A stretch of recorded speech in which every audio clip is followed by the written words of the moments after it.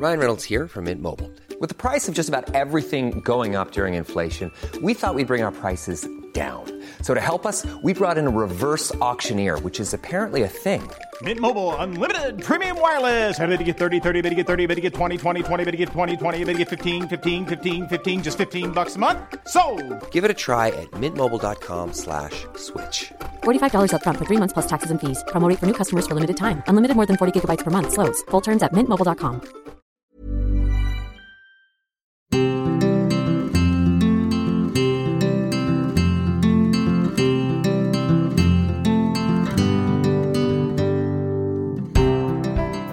Hello, I'm Alex McLaren. I'm an actor and I've worked as a communications coach since 2002.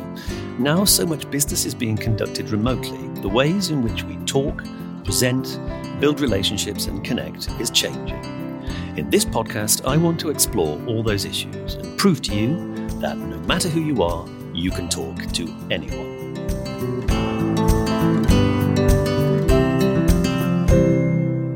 Hello and welcome to You Can Talk to Anyone. I'm Alex McLaren. And I'm Tom Zielinski. And this week's topic is locker room talk. How boys talk to boys and girls talk to girls. And I'm very conscious that there's two boys in this conversation and no girls at the moment. And this is a very binary conversation, Alex. Yes, this is very reductive.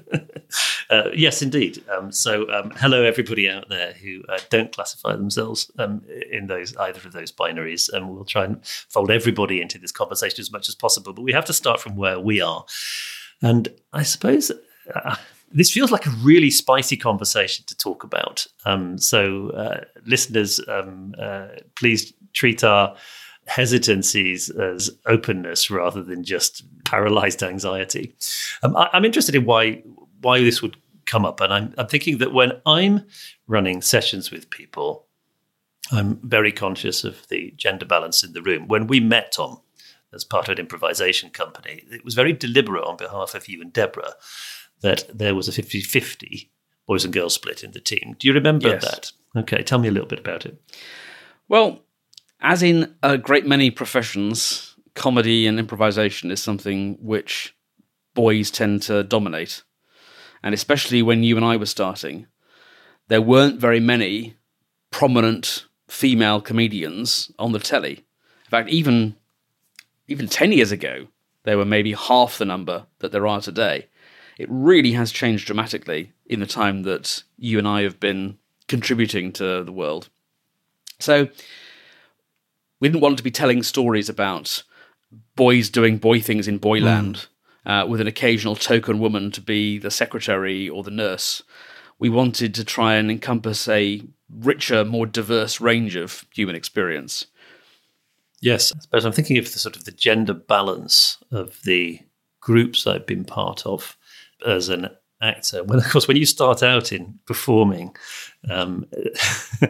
at school, you'll find that if you're at a mixed school as I was, that there's loads and loads of girls want to be performing, and so that in the audition stage, the girls massively outnumber the boys. But if you look at the discover when the parts actually start getting cast. That's exactly, right. Yes, all the good parts are for the boys. The boys do all the talking. When my son was at primary school, every year I'd do a kind of gender audit of the casting of the nativity play.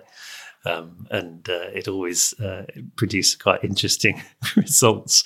And also the conversation, which often took place on Facebook on the PTA site, was often very kind of polarized and emotional, in which people would, I'd often find myself trying to fly the flag on behalf of the girls in the group. I wish they were doing more talking. And then the mothers of those girls would tell me, she doesn't want to do the talking, leave her alone. Yes. So that was, I suppose, my first experience of those kind of mixed groups. Then when I was, the work I was most interested in was, I suppose the work I was doing a lot when I met you, Tom, was Shakespeare on the one hand. They're all basically blokes' parts. And so in traditional, for want of a better word, companies, there'd be far more boys than girls. And then also, improv and comedy. And when I was young, if I think about it, it was all, not the 9 o'clock news. There was one woman, Monty Python, don't really go there. That they so the balance is very, very male. But even outside those contexts, in a social context, I have no sisters. So the sort of the first talking I was doing was among peers, was with my brothers. And then, I have had girl friends all the way through my childhood and adolescence. And I was just thinking about, to the extent that the way in which that shaped my assessment of this. Now, I remember Keith Johnston, who is the improvisation guru, some of whose views about gender and such like things can also be seen as fairly binary, regressive and old-fashioned. But I think he accurately said that one of the reasons that women find this a challenging environment is because often you're starting with a very male-heavy group. And so when the boys try and encourage the girls in, they think that if they treat the females the way they treat each other, then they'll feel like part of the group. But I remember Keith writing, I think accurately, for many people, most women find male bonding rituals absolutely horrifying and terrifying. Well, let's talk about what those male bonding rituals are. Well, I think it's very bound up in male aggression. Yeah. Now, there are some horrifying statistics about violence and the gender split. It's not inaccurate to say that if men stopped killing, killing would stop. Most of the world's killing is done by men to other men, although a proportion is done by men to women. Women don't murder at anything like the same rate. And so a lot of male bonding is about either physically dominating or pretending to physically dominate other men, or emasculating other men. Yes, this is sort of viciously, violently competitive dimension. And there's also these sort of important questions, I think, about the extent to which that's driven entirely by the hormone balances within the person, or whether it's a kind of almost like a conspiracy between our bodies and the society that we live in, which sort of validates that kind of behavior and normalizes it, and also suggests that that is the norm. Oh, this is why I think this phrase locker room talk is so pernicious. I remember it being used by defenders of Donald Trump when he was running for president. It's used to excuse horrifying ways of talking about other people, particularly men talking about women. Oh, it's just locker room talk. Oh, it's just banter. It doesn't mean anything.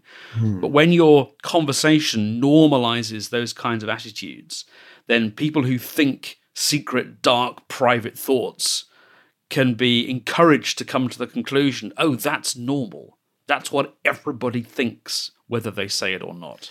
Yes. I mean, the reason I gave it this title when I was thinking about this episode was because of that event in 2016 when basically Bush, it was a hot mic incident, of course, and that's kind of relevant about the sort of the private or the public context in which different modes of conversation take place.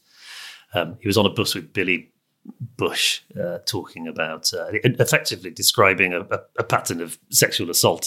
Yes. And as if that was fine. And Billy Bush joined in and enjoid it. But the first time I heard the phrase uttered by somebody on the radio, it was by a woman within the campaign team. The normalizing of it can often take place within the kind of alliances across the genders. You sometimes hear proud mums talking about, oh, boys will be boys. It's a phrase used by women as well as men, even if it's got problems. I wonder if it links to this whole thing about a private space to explore ways of thinking that are exclusive to a particular group. I was thinking about when you overhear people talking among themselves when you're not one of them, you often kind of get an insight into maybe the way at least the way they talk to each other, if it's not the way they think specifically as individuals. But the hot mic thing, I think, is instructive here as well. If what you're saying among a private coterie of trusted individuals is something which you think would reflect on you very badly, if it were to be heard by a wider audience, maybe you shouldn't be saying it at all. Here's a conundrum that was given to me at a training event many years ago, and I'd be interested to know what you thought of it. A woman who was much more experienced than I was, quite a lot older than I was, asked me, what do you do if you overhear people in your organization who are senior to you talking about other people or other groups of people in a disparaging way. Yeah, derogatory fashion. Is inappropriate or offensive. Tricky, isn't it? Yeah, well, I'd say that that really raises questions about how an organization works up and down the sort of the power chain, really. I think that a healthy organization should absolutely welcome every single piece of negative feedback which comes from further down the chain, 100%, and in fact should encourage it and should be big enough to be able to take it, and graceful enough to think about how to make changes on the basis of that input. But I know that in the real world, people further down the power chain feel very vulnerable to those in those institutions, and it would have to be. My advice for that individual will be on a case-by-case basis, dependent on a lot of a lot of questions I'd ask about. Because you might think that going to HR is the best thing to do, but of course HR's function is to protect the organisation, not any one individual. And so you may come up against the queasy realisation that what HR is weighing up is which of these individuals is more valuable to the organisation. Yes. Yeah, absolutely. Who's the asset? If any HR people are listening and they have some insight about this, please pass it on. I'm very aware, Tom, that you and I get asked these questions because we are free agents walking into big institutions, and so we're a safe person to ask it to. But I also find that when I'm tackling it, I'm very aware that isn't my world. Those strong, powerful cultures with built-in dynamics which affect one's freedoms within them. Hey, I'm Ryan Reynolds. Recently, I asked Mint Mobile's legal team if big wireless companies are allowed to raise prices due to inflation. They said yes. And then when I asked if raising prices technically violates those onerous 2-year contracts, they said, "What the f*** are you talking about, you insane Hollywood ass?" So to recap, we're cutting the price of Mint Unlimited from $30 a month to just $15 a month. Give it a try at mintmobile.com/switch. $45 up front for 3 months plus taxes and fees. Promo rate for new customers for limited time. Unlimited more than 40 gigabytes per month. Slows full terms at mintmobile.com. I'm Sandra, and I'm just the professional your small business was looking for. But you didn't hire me because you didn't use LinkedIn Jobs. LinkedIn has professionals you can't find anywhere else, including those who aren't actively looking for a new job, but might be open to the perfect role, like me. In a given month, over 70% of LinkedIn users don't visit other leading job sites. So if you're not looking on LinkedIn, you'll miss out on great candidates like Sandra. Start hiring professionals like a professional. Post your free job on linkedin.com/achieve today. I'm thinking about what the benefits of those groups are, made up entirely of men and entirely of women. What's the upside of a group of men just talking together? Can you think of any? Well, I think people have always sought out groups of people with whom they have things in common. Mm-hmm. You know, it's a slightly awkward word to use, but I think it's such a powerful one that I can't find a better one. We look for tribes. So you and I, Alex, are in the actor tribe. We're also in the British person tribe. We're also in the white person tribe. We're in the namby-pamby, hand-wringing liberal tribe, as opposed to the aggressive locker room talk banter tribe. And so when you find people who you have that instant thing in common with, then you can associate with them. And the power of that is in its ability to bring people together. But it has a very strong negative component as well, which is for the tribe to stay whole, it also has to have mechanisms for keeping people who don't belong out. And that's where the problems start. Yeah, I think also groups can develop a kind of a sort of a party line very easily. That this is what we think about something. Yes. And that we all have to kind of learn that line and maintain it, rather than allow for a sort of a more complex variety within it. And I think that's a real headache. Yeah, so locker room banter, I think, is composed of two things. It's composed, firstly, of establishing that the men in this locker room are better than all the men outside it, and vastly better than any women. And then it's about establishing the pecking order inside that locker room. Within it, yeah. And it's arguably a more safe and efficient way of doing it with verbal point scoring than by physical fist fighting. But there's always the danger that if you are bested by words, you'll retaliate with fists or worse. So there is this sort of latent hint of violence underneath it, which is why I find it so distressing to be around. Well, let's look at this a little bit as well about sort of the jokey side of it all. Because one way in which people who are accidentally hot-mic'd in those kinds of conversations will attempt to slightly ameliorate the damage it's called is to say, no, we're joking. And that one of the problems that women in those environments suddenly face is they're expected to live with sort of a vision of the patriarchy as if it's just something to laugh about, whereas actually it's not. The kind of the microaggression that accretes over time is really painful. I like there to be a fun atmosphere, but I'm also very conscious that jokes are very often about status games, which are often sometimes a sort of a proxy for violence and competition, and a safe place for people to play with that. I'm often assuming it, I think, but establishing it is slightly different. Yeah, you can establish that you are someone who is happy to take a joke by lowering your own status, for example. Tease me, please tease me. Yeah. That rarely happens in these locker room interactions. It's always about someone else establishing dominance by lowering someone else's status. By lowering somebody else's status, isn't it? Yeah, absolutely. And there's an argument for eventually everybody gets a jab in, everybody proves that they can take a joke, and it becomes a leveler. But it's a very risky strategy, I think. Yeah. Have you ever found yourself in a situation where, just thinking myself of when I was at sixth form particularly, the theatre group I was part of was very women heavy. And this may be relevant. I was a really late developer as a teenager. And so I think I found for a brief period that I was very painful in retrospect, treated as an honorary girl sometimes.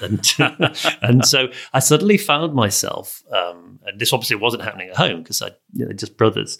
I'd suddenly found myself sort of being there as a conversation about menstruation and boys, which I felt almost like a fly on the wall for. And so if any of my friends, mates from that time listening to this, hello. And that was kind of, it's an interesting experience. Sometimes it is when you're literally overhearing a group of women talking together and you're on the other side of the divider in the cafe. Sometimes it's, you're the only man in the room. And that sometimes happens to me at work, incidentally, in that sometimes I'm leading a group and it just happens to be entirely women. Yeah. That's a particular kind of atmosphere. You've had that experience much? Not as a teenager in the way that you have, but definitely I've turned up to training sessions and everyone there's been a woman. And it is awkward again for me as an namby-pamby, hand-wringing liberal to be standing in front of them as the epitome of the patriarchy. Well, exactly. Saying, now, girls, let me tell you something you don't know. But that's, I think, largely my paranoia. I've never had that sort of pushback. Mm. No, nor I. So thank you very much, all of you who's ever attended to those. I'm aware that maybe because of the power dynamic, it would be a very, very different conversation talking about how women talk together. I remember, however hard we worked on issues about patriarchy within the Spontaneity Shop, there came a point in which we started running, or Deborah and the women in the group started running Hell on Heels improv nights, in which there were women-only improv companies, because whatever our ambitions as individuals politically, we live within a massive society which works the way it does. And I know that providing a safe space for the more marginalized group of people is different. But I do look back on that group now and I see it as very binary. Yeah. We were doing lots of stories about boys and girls falling in love. Yes. And we had one gay member of the cast, and we would occasionally do male gay romance stories and be very pleased with ourselves for so doing. But there was no hint of any more gender fluidity, and there certainly wasn't any members of the cast who were anything other than white. That's true. So looking back on it now, I find I was merely paying lip service to a lot of these ideas of diversity and inclusion, which I professed to champion. Yeah. I'm not really part of this world anymore, but I see online people taking really proactive steps to try and change this perception of theatre in general and improvisation in particular as being exclusively white, predominantly male, predominantly straight, which is also kind of a little bit curious when you consider the reputation of Broadway, for example. Yeah, I was thinking about the fact that when we talk about just conversation, we want it to be as artless and as unconscious as possible. Okay. Whereas when we think about these questions, which are, these qualities are things that would just happen to us. We didn't choose to be this way. No. And so having to be conscious about, okay, what am I saying? Who am I saying it to? What structure do I live within? That isn't something that people associate with the ease and authenticity that people are seeking when they just sit down and talk to other people. So I think that's one reason why this is a slightly gnarly question. Maybe when people are saying, when they recognize other people and they say, oh, well, it's easy for you, they are seeing behavior and assuming that it's as artless and as unconscious as their own, as the way that they tackle things. But actually, maybe it is product of a much more conscious and deliberate way of engaging with others. I was thinking about I was at a party on Christmas Eve, and I found myself sitting in the kitchen with two other men and no women. And we literally ended up talking about cars because I just got a car. It was hilarious. And I'm not a particularly car person, but I ended up asking them about things like the cruise control. And then in came Alicia. And I remember thinking, right, I'm now going to have to consciously and deliberately pick people up and bring them into the conversation and include them. So it was kind of... On the one hand is generous and inclusive, and I applaud you for it. On the other hand, though, it seems to be guided by the thought, well, a girl couldn't possibly have anything to add to a conversation about cars. It was... I think the car bit and the arrival of the woman in the conversation was slightly separate. But I was just very aware that it become quite a blokey conversation with the men. But I remember thinking, I'm now going to be deliberate because I can see the eye contact patterns that are happening from the people, these three men who've been talking for ages. And here is someone coming to join the conversation. So we are going to now be deliberately inclusive. And I'm very conscious of the pattern while I'm getting it going. But I'm also, in retrospect, thinking, I wonder how conscious and deliberate that will have looked from the outside. So I think that for those of you who are listening to this, I'd say your homework for the week is to be don't be embarrassed about being deliberately conscious of the gender balance of the group that you're talking with, and make deliberate steps to break what unconscious and inherited patterns that have been part of that conversation so far. Because however conscious and clunky and heavy it may feel to you, it will still achieve a different and pattern-breaking outcome for everybody else. And if there's one thing I've learned about talking to people in my time, if you make it about you, it doesn't work so well. Indeed. Well, we run training sessions on all of these topics. We run them in person and on Zoom. We discuss things like better client meetings, smoother negotiations, presenting with confidence. So if you're interested in working with us, then get in touch. You can send us an email, info@thespontaneityshop.com, or give the Spontaneity Shop a call on 020-7788-4080. Please feel free to get in touch with your questions and challenges for this podcast, and tune in next week. All the best, and happy 2022. Thanks for listening. Bye for now. Bye for now. You have been listening to You Can Talk to Anyone with Alex McLaren and Tom Salinsky. The producer for The Spontaneity Shop was Tom Salinsky. You Can Talk to Anyone is distributed exclusively by Acast.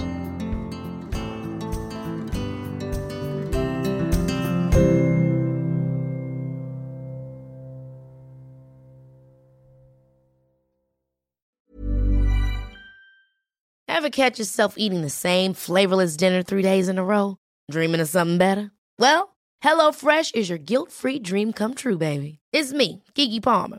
Let's wake up those taste buds with hot, juicy pecan-crusted chicken or garlic butter shrimp scampi. Hello Fresh. Stop dreaming of all the delicious possibilities and dig in at HelloFresh.com. Let's get this dinner party started.